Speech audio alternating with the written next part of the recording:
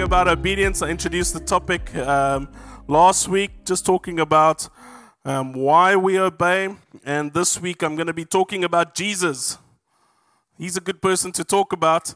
And specifically with obedience, because this is the crazy thing. I'm going to be preaching out of Hebrews a little bit today. But in Hebrews 5 verse 8, it says, son though he was, so the Son of God, though he was the Son of God, he learned obedience. Right? Just think about that one sentence just for a minute. The Son of God, who was without sin, without blemish, he had to learn obedience. Right?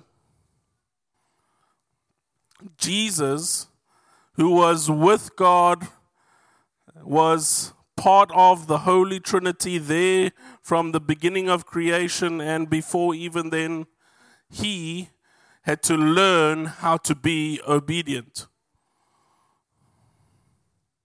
How much more then must we learn to be obedient? Right? And so this gives us a very important clue when it comes to obedience. We think, well, there's the obedient and then there's the disobedient. Right? They are the good, obedient, happy, clappy Christians, and then they're just the disobedient sinners. And it's true, yes, to a certain extent, but also obedience is something that as a Christian, you're not just automatically obedient. Obedience is something that you have to learn. It's something that you have to practice. It's something that you have to discipline yourself. Right? And so when we're talking about obedience, we have to understand that it's not just obedience in the sense that I do what God tells me. Yes, absolutely, that is part of it, but it's also I've got to grow into it. I need to learn to be obedient, okay? And we know this intuitively because anybody that's a parent knows, okay, we've all seen those kids at checkers and they're throwing a temper, and the first thing that we think is, yes, that kid needs a good hiding, eh? Right? But we don't think that the child is bad. Often we think it's, well, the parent probably needs to discipline, right? And in fact, I think when you get any children and they're acting up, the problem is not a child. The problem is not that the child was born wrong. The problem is that the child probably just needs some love, right? The child needs some discipline, and not necessarily in the hiding sense, but just taught how to do something. We don't blame the child. We look at the parent and we go, hey, maybe that parent needs a hug and some help, right? Does that make sense? Because we know intuitively that the child needs to learn to be obedient, right? My son, Oliver, he's 5 years old. He needs to learn to be obedient. And sometimes his disobedience is because of rebellion, yes. But sometimes his disobedience is because he doesn't know what he wants from me. And I need to learn to communicate what I want. And then I also need to ask myself, does Oliver know how to do what I'm asking him to do? Okay? So I've been part of the worship team for a while. And I'm very privileged to be part of the worship team. Anybody that's on the worship team will tell you, okay, that there is this intersection of wanting to be able to play something, and there's the ability to play something, right? There's many moments where you're on stage and you're like, oh, Holy Spirit's leading me in this direction, and I want to do it, and it's such an amazing moment. And then there's the question of, well, can I actually do it, right? So I love that example because there's an intersection of things that seem nice and feel nice as opposed to actual reality. Can I actually do it? And one of the most, one of the biggest truths that it comes to in the worship team is that if you haven't practiced, if you haven't learned, if you haven't spent time with your instrument in your personal devotional time, then when the moment comes on a Sunday and you're not prepared for it, it's just not going to happen. Right? So we can talk about spontaneous Holy Spirit moments, but if the band is not practiced, if they're not ready, if the individual members have not put in the effort, then it's just not going to happen. Right? And obedience is like that very much, in a sense that as we look at the life of Jesus, which we looked at a bit last week, Jesus went through trials and tribulations, right? And this scripture refers to it. He learned obedience from what? From what he suffered, right? And we always ask, well, why do we go through these things? Why do we go through difficult moments? And it's so that when that moment arrives, that hour, when your hour arrives, so to speak, you're prepared for it. You can be it. It's not just that you want to be obedient, it's that you can be obedient. Have you ever been put in the situation where you know what the right thing is to do, and you want to do it, but you don't do it, right? And Paul says very much, he refers to the sentiment very much in Romans chapter 7. He says, the things that I want to do, I don't do. And the things that I don't do, that I don't want to do, those are the things that I end up doing, right? This very real human moment. I feel like, sure, if Paul's saying that, I'm okay, you know.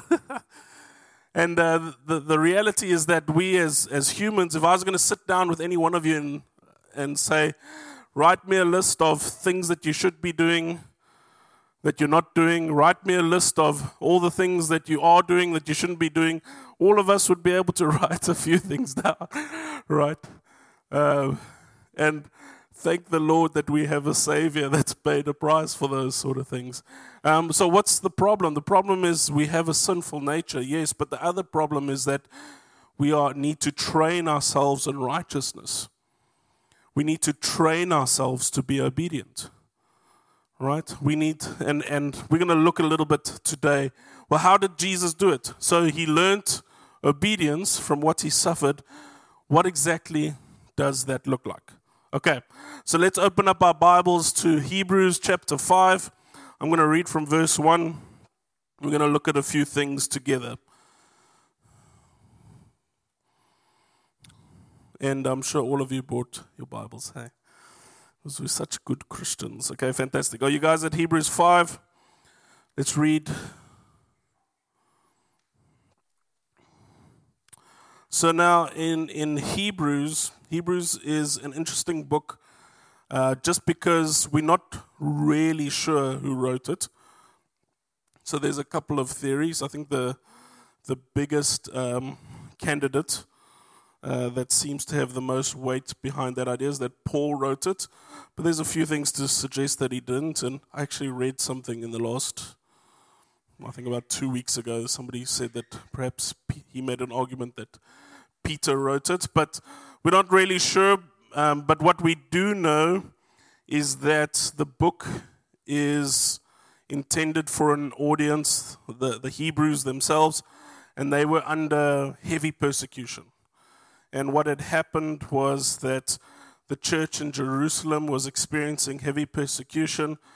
James, the brother of Jesus, he was leading that church, and James was killed for his faith, and ultimately the church was then scattered to the surrounding areas around Jerusalem. They were, in a sense, forced out of Jerusalem and scattered along the peripheries of Jerusalem. And so this book was intended for that audience. And we read later, for instance, in Hebrews chapter 12, there's that famous chapter about discipline, for instance. Jesus disciplines the ones that he loves. And that's an interesting chapter because it's they're persecuted people, right? They're going through a bad time. They haven't been disobedient, not that we know of. Hebrews chapter 5 does tend to hint at something at the end of the chapter, but for what we understand from the book as a whole, they haven't been disobedient, but the author seems to make a connection between you're going through difficult times, but it's actually a sign that God loves you.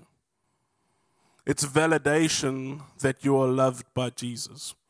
Okay, and that seems to be the theme of the book as a whole, that there are people, the book makes reference to people in the past. There are people in the past that have come before you, that have gone through difficult things, but because they've believed in God, it was accounted to them as righteousness. And so Hebrews chapter 5 seems to zone in on the person Jesus and makes a few comments. So let's read together from verse 1. For every high priest chosen from among men is appointed to act on behalf of men in relation to God, to offer gifts and sacrifices for sin. He can deal gently with the ignorant and wayward, since he himself is beset with weakness. Because of this, he is obliged to offer sacrifice for his own sins, just as he does for those of the people. This is, of course, referring to the Day of Atonement. And during the Day of Atonement, Anna Marie covered this a couple of weeks back. She did very well. The high priest would once a year meet with God in the most holy of holy places. And what was interesting is that the high priest would do the same ceremony twice. So they would sacrifice the lamb, take the blood, go into the holy place, sprinkle blood all over the place, go into the most holy place, and then offer sacrifices for themselves as the priest. And then they would go out and repeat the whole thing for themselves. Okay? And that's what this is referring to. He's saying that because of his weakness, the priests coming before Jesus would have to offer sacrifices for themselves. Because of their own weakness, they would overlook certain sins of people, right? Because they see the sins in themselves. Okay, verse 4, and no one takes this honor for himself, but only when called by God, just as Aaron was. Referring to the fact that to be a priest was not a small thing, right? It's not an honor that people sought out. Perhaps people sought out to be leaders, but to be a priest, because of the weight of it, it's not necessarily things that people would seek out. Also, specifically because in the Old Testament, if you met with God and your life was not right, as the high priest, if you went into the most holy places and your life was not right with God, you'd be struck dead. So it was the one position in God's kingdom where you didn't want to mess around. It's not something that you look for. But listen to this, verse 5. So also Christ did not exalt himself to be made a high priest, but was appointed by him who said to him, you are my son. Today I have begotten you. As he says also in another place, you are a priest forever after the order of Melchizedek. In the days of his flesh, Jesus offered up prayers and supplication with loud cries and tears to him, who was able to save him from death, and he was heard because of his reverence. So first off, in verse 5, this is not something that Christ exalted himself with, okay? And what was very interesting about the ministry of Jesus is that up until the point Peter had this revelation of who Jesus was, he never made a declaration of who Jesus himself never made a declaration of who he was. That's very interesting, right? Up until Peter had this revelation from God that this is the Christ, Son of the living God, right? Before that, the only time that we know that this is the Son of God is when Jesus is baptized and the heavens open. Because before that, Jesus would not go to people and say, hey, Matthew, follow me. I'm the Christ, the Son of the living God. Right? He didn't make those declarations. And in fact, up until Peter had a revelation of who Jesus was, there were many theories, even with the 12 disciples, right? And that's why Jesus asks them, "Who do you say I am?" Think about that. Why did he have to ask that? Didn't they know who he was? No, they didn't. They didn't really know because he didn't go about telling them. It was not a position that he sought, right? And so there are all these theories going around the camp. He has to ask them, and Peter says, well, some say you're a prophet. Some say you're a teacher. Okay, but who do you say I am? Well, you're the Christ, the Son of the living God. Right? And that's very important because the entirety of the Christian faith centers around this one question. Who is Jesus? Right? And all contention with the Christian faith comes down to that singular point. Who do you say Jesus is? Okay? For instance, in Islam, they don't have a problem with Jesus being a prophet or a teacher, and they recognize him as a prophet. What is the contentious issue? It surrounds the fact that he is the Son of the living God. They don't believe that he is God, in other words. Okay? Non-Christians love Jesus. They think he's all about love, peace, and joy, and he's this great, and he had these amazing things. But why won't they submit their lives to him? Because they don't recognize who he is, that he is God. Okay, do you understand that? And so if you're looking at Christianity and you're looking at its essence in terms of what separates a Christian from a non-Christian, it has to do with that one question, well, who do you say Jesus is? Who is he to you? And for Jesus, he did not have to go around proving that himself. It was not something that he had to declare. Okay? By my actions, just think about what he would say very often to the Pharisees. Okay? You doubt who I am, but look at what I've done. Look at the miracles that I've performed. Look at the signs and the wonders. Right? Can you read these things? Do you understand what's going on? He'd say very often to the disciples, okay? Have you not seen why are you afraid? Why are you so afraid? Look at what I've done. Look at what happened. Okay? I don't need to tell you. I shouldn't have to be. And so if we're looking at the first thing about obedience, the one who seeks to be obedient does not have anything to prove. Not to the people around me. And why does Jesus not have anything to prove? Because his life is submitted wholly and completely to God. I'm more interested in what God thinks about me than what man thinks about me. I don't have to make a declaration of who I am. Okay? How will they know that we're Christians? At the end of John chapter 13, right? They will know that you are Christians. They will know that you are my followers by the love that you have for one another. Not by what you say about yourself. In other words, talk is cheap. We know that, eh? Talk gets you only so far. Show me what you've got. How do you love people? So when we're looking at the first thing about obedience, obedience does not seek to prove anything about myself. Okay, my identity is fixed firmly in Christ. You say you'll have faith, I will show you my faith by what I do. James chapter 2, right? Talk only gets you so far. This was Jesus' mentality. I don't need to declare who I am. I will let my actions speak for itself. I'll let God appoint me. And this is what it's referring to in Hebrews 5 verse 5. So also Christ did not exalt himself to be made high priest, but was appointed by him being God, head of the Trinity, who said to him, you are my son, today I've begotten you, right? Referring, of course, to Mark, in the beginning of Mark, well, most of the Gospels, where Jesus is baptized and God announces the heavens open up, Holy Spirit comes as a dove, a loud voice declares, "This is my son in whom I'm well pleased." Right?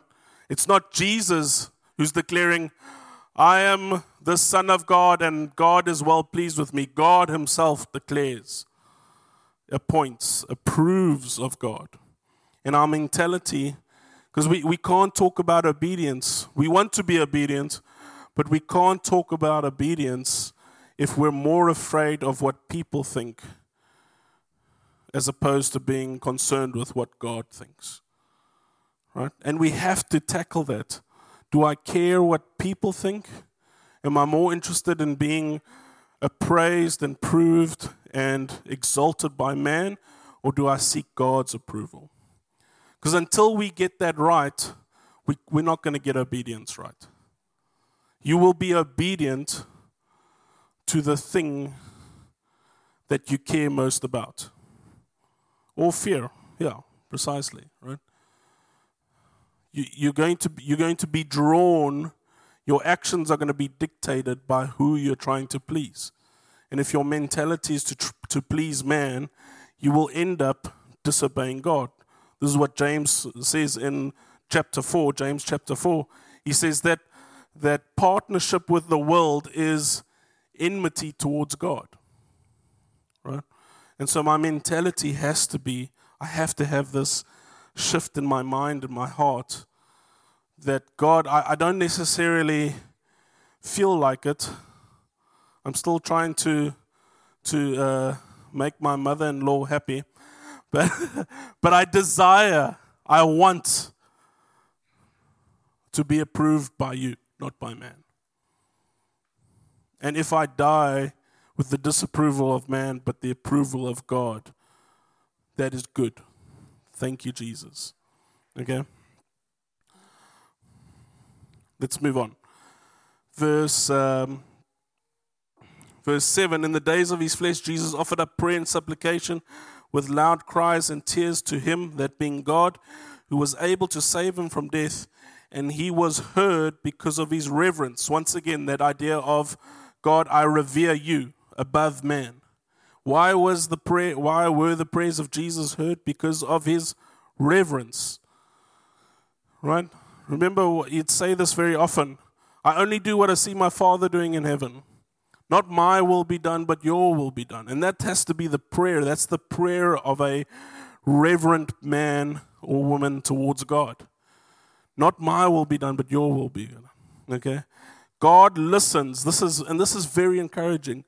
God listens to the people that put his will above their own will, or above the will of people around them. When we learn to take God's opinion over man's opinion, God listens to those people. And that's very encouraging, right? That if you want prayers listened to, who do you revere? But on the flip side, God does not listen to prayers that have to do with glorifying the people around us or ourselves. Okay? God will always listen to us. Don't get me wrong. He loves us very much.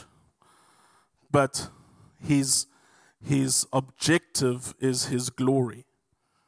And when we pray into that, those prayers are heard. Right? Okay. But I think that's very encouraging. I really do. Verse 8. Although he was a son, once again, so just think about that first sentence. Although he was a son. In other words, although he was part of the Trinity, although he was God, he learned obedience. In other words, if Jesus' position does not excuse him from being obedient, your position will also never excuse you from being obedient. Every knee will bow. Every tongue will confess. Right? In my family, we're listening to this song. It's by this funk band, but it talks about whether you're a politician or a pauper, whether you have money, whether you have none, you need to decide who you're going to serve.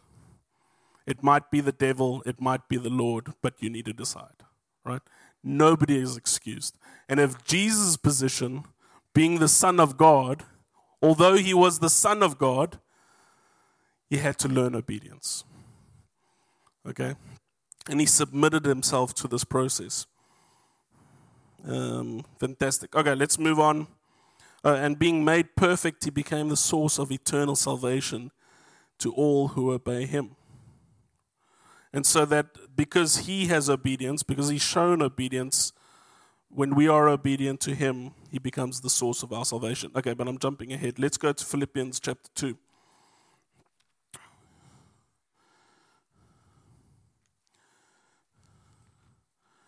Oh, shucks, I just lost my bookmarker. There we go, got it. Okay, so Philippians is written by Paul, written to the church of Philippi, and he starts, Philippians chapter 1 has a lot of exhortations and just laying down the basics of the faith. In Philippians chapter 2 is a chapter I go back to often. I think of this as a life chapter.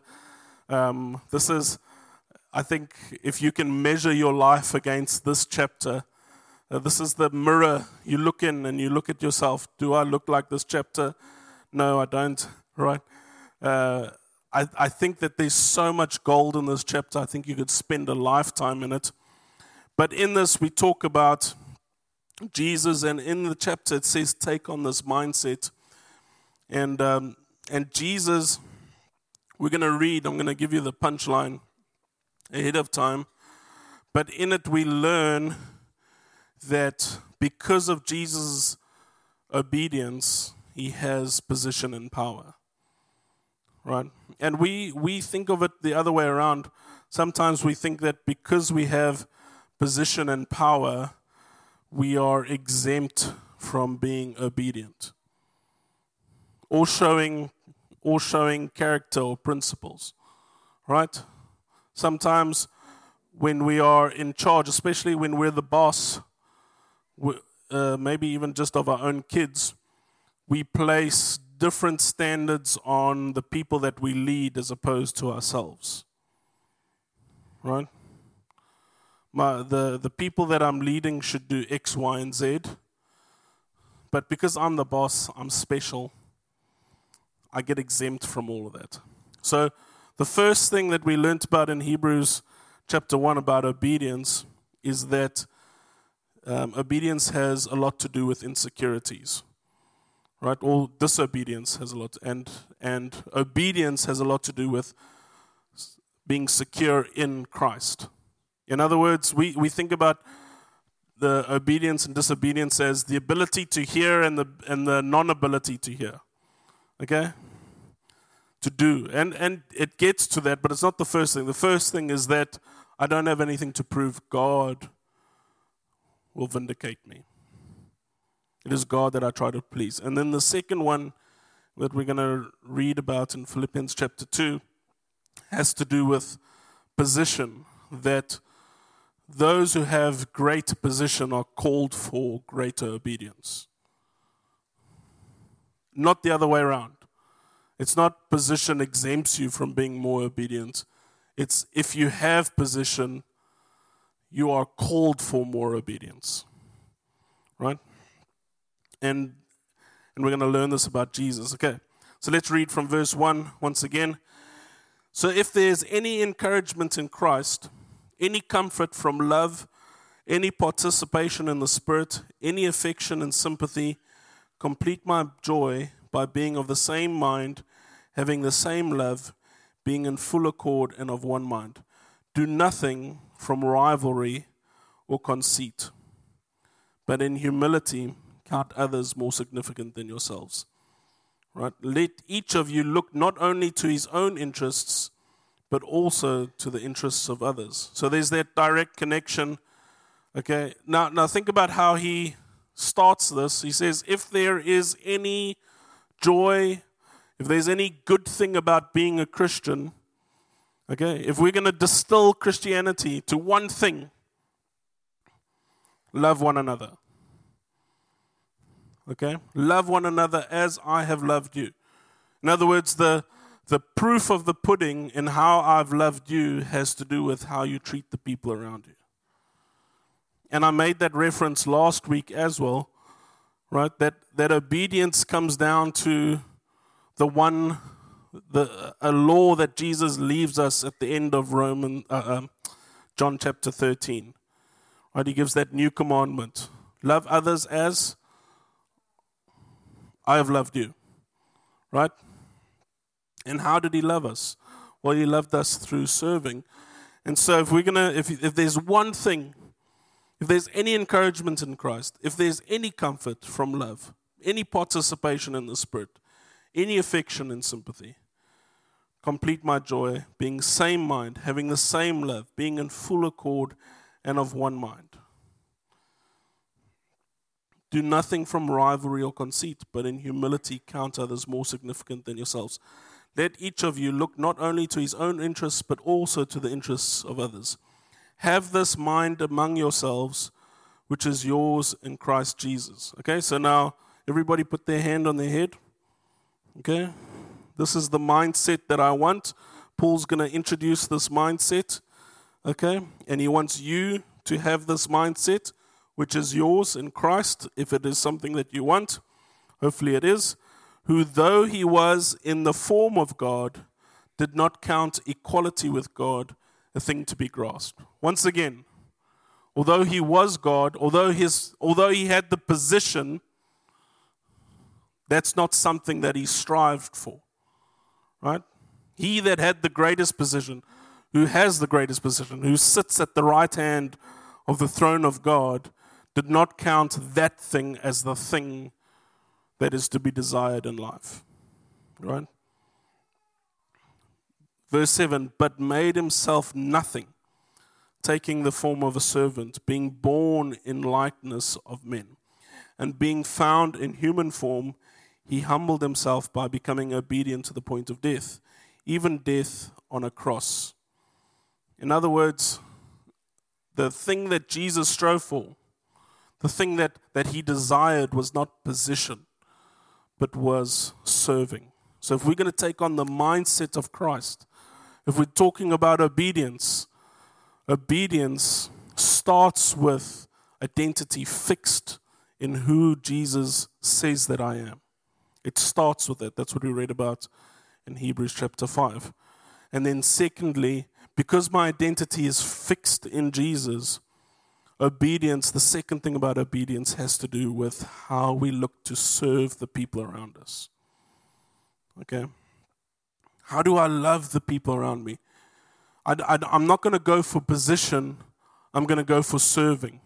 How did Jesus demonstrate that? Well, that looks like getting on my knees and washing people's feet. It looks like putting the interests of others over myself. Because remember, I've got nothing to prove.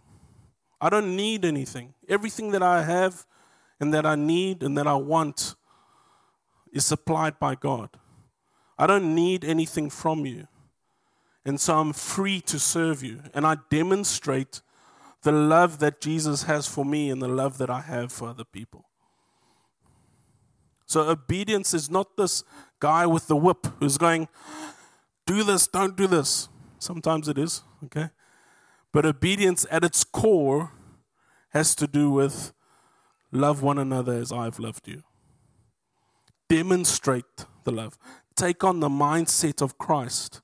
What is the mindset of Christ? That he didn't seek position. He sought to serve. Okay? And now let's go to the next slide, this last slide. I'm going to wrap things up now. In verse 9, the very next verse, listen to this. Okay, I'm going to quickly read 8 because you need to get this. And being found in human form, he humbled himself by becoming obedient to the point of death. Okay, even death on a cross. Verse 9, therefore, everybody say therefore. God has exalted him and bestowed on him the name that is above every other name. So that word therefore ties in verse 9 with verse 8. In other words, because of his obedience, therefore it follows on that he is exalted by God and he has the name above every other name. In other words, position does not excuse him from being obedient, right? But it is because of his obedience that he has position. Does that make sense? And that's why Jesus talks about, if you want to be the greatest in the kingdom, be the least. Because you can't separate. In the kingdom of God, it works a little bit differently. You can't separate obedience from position.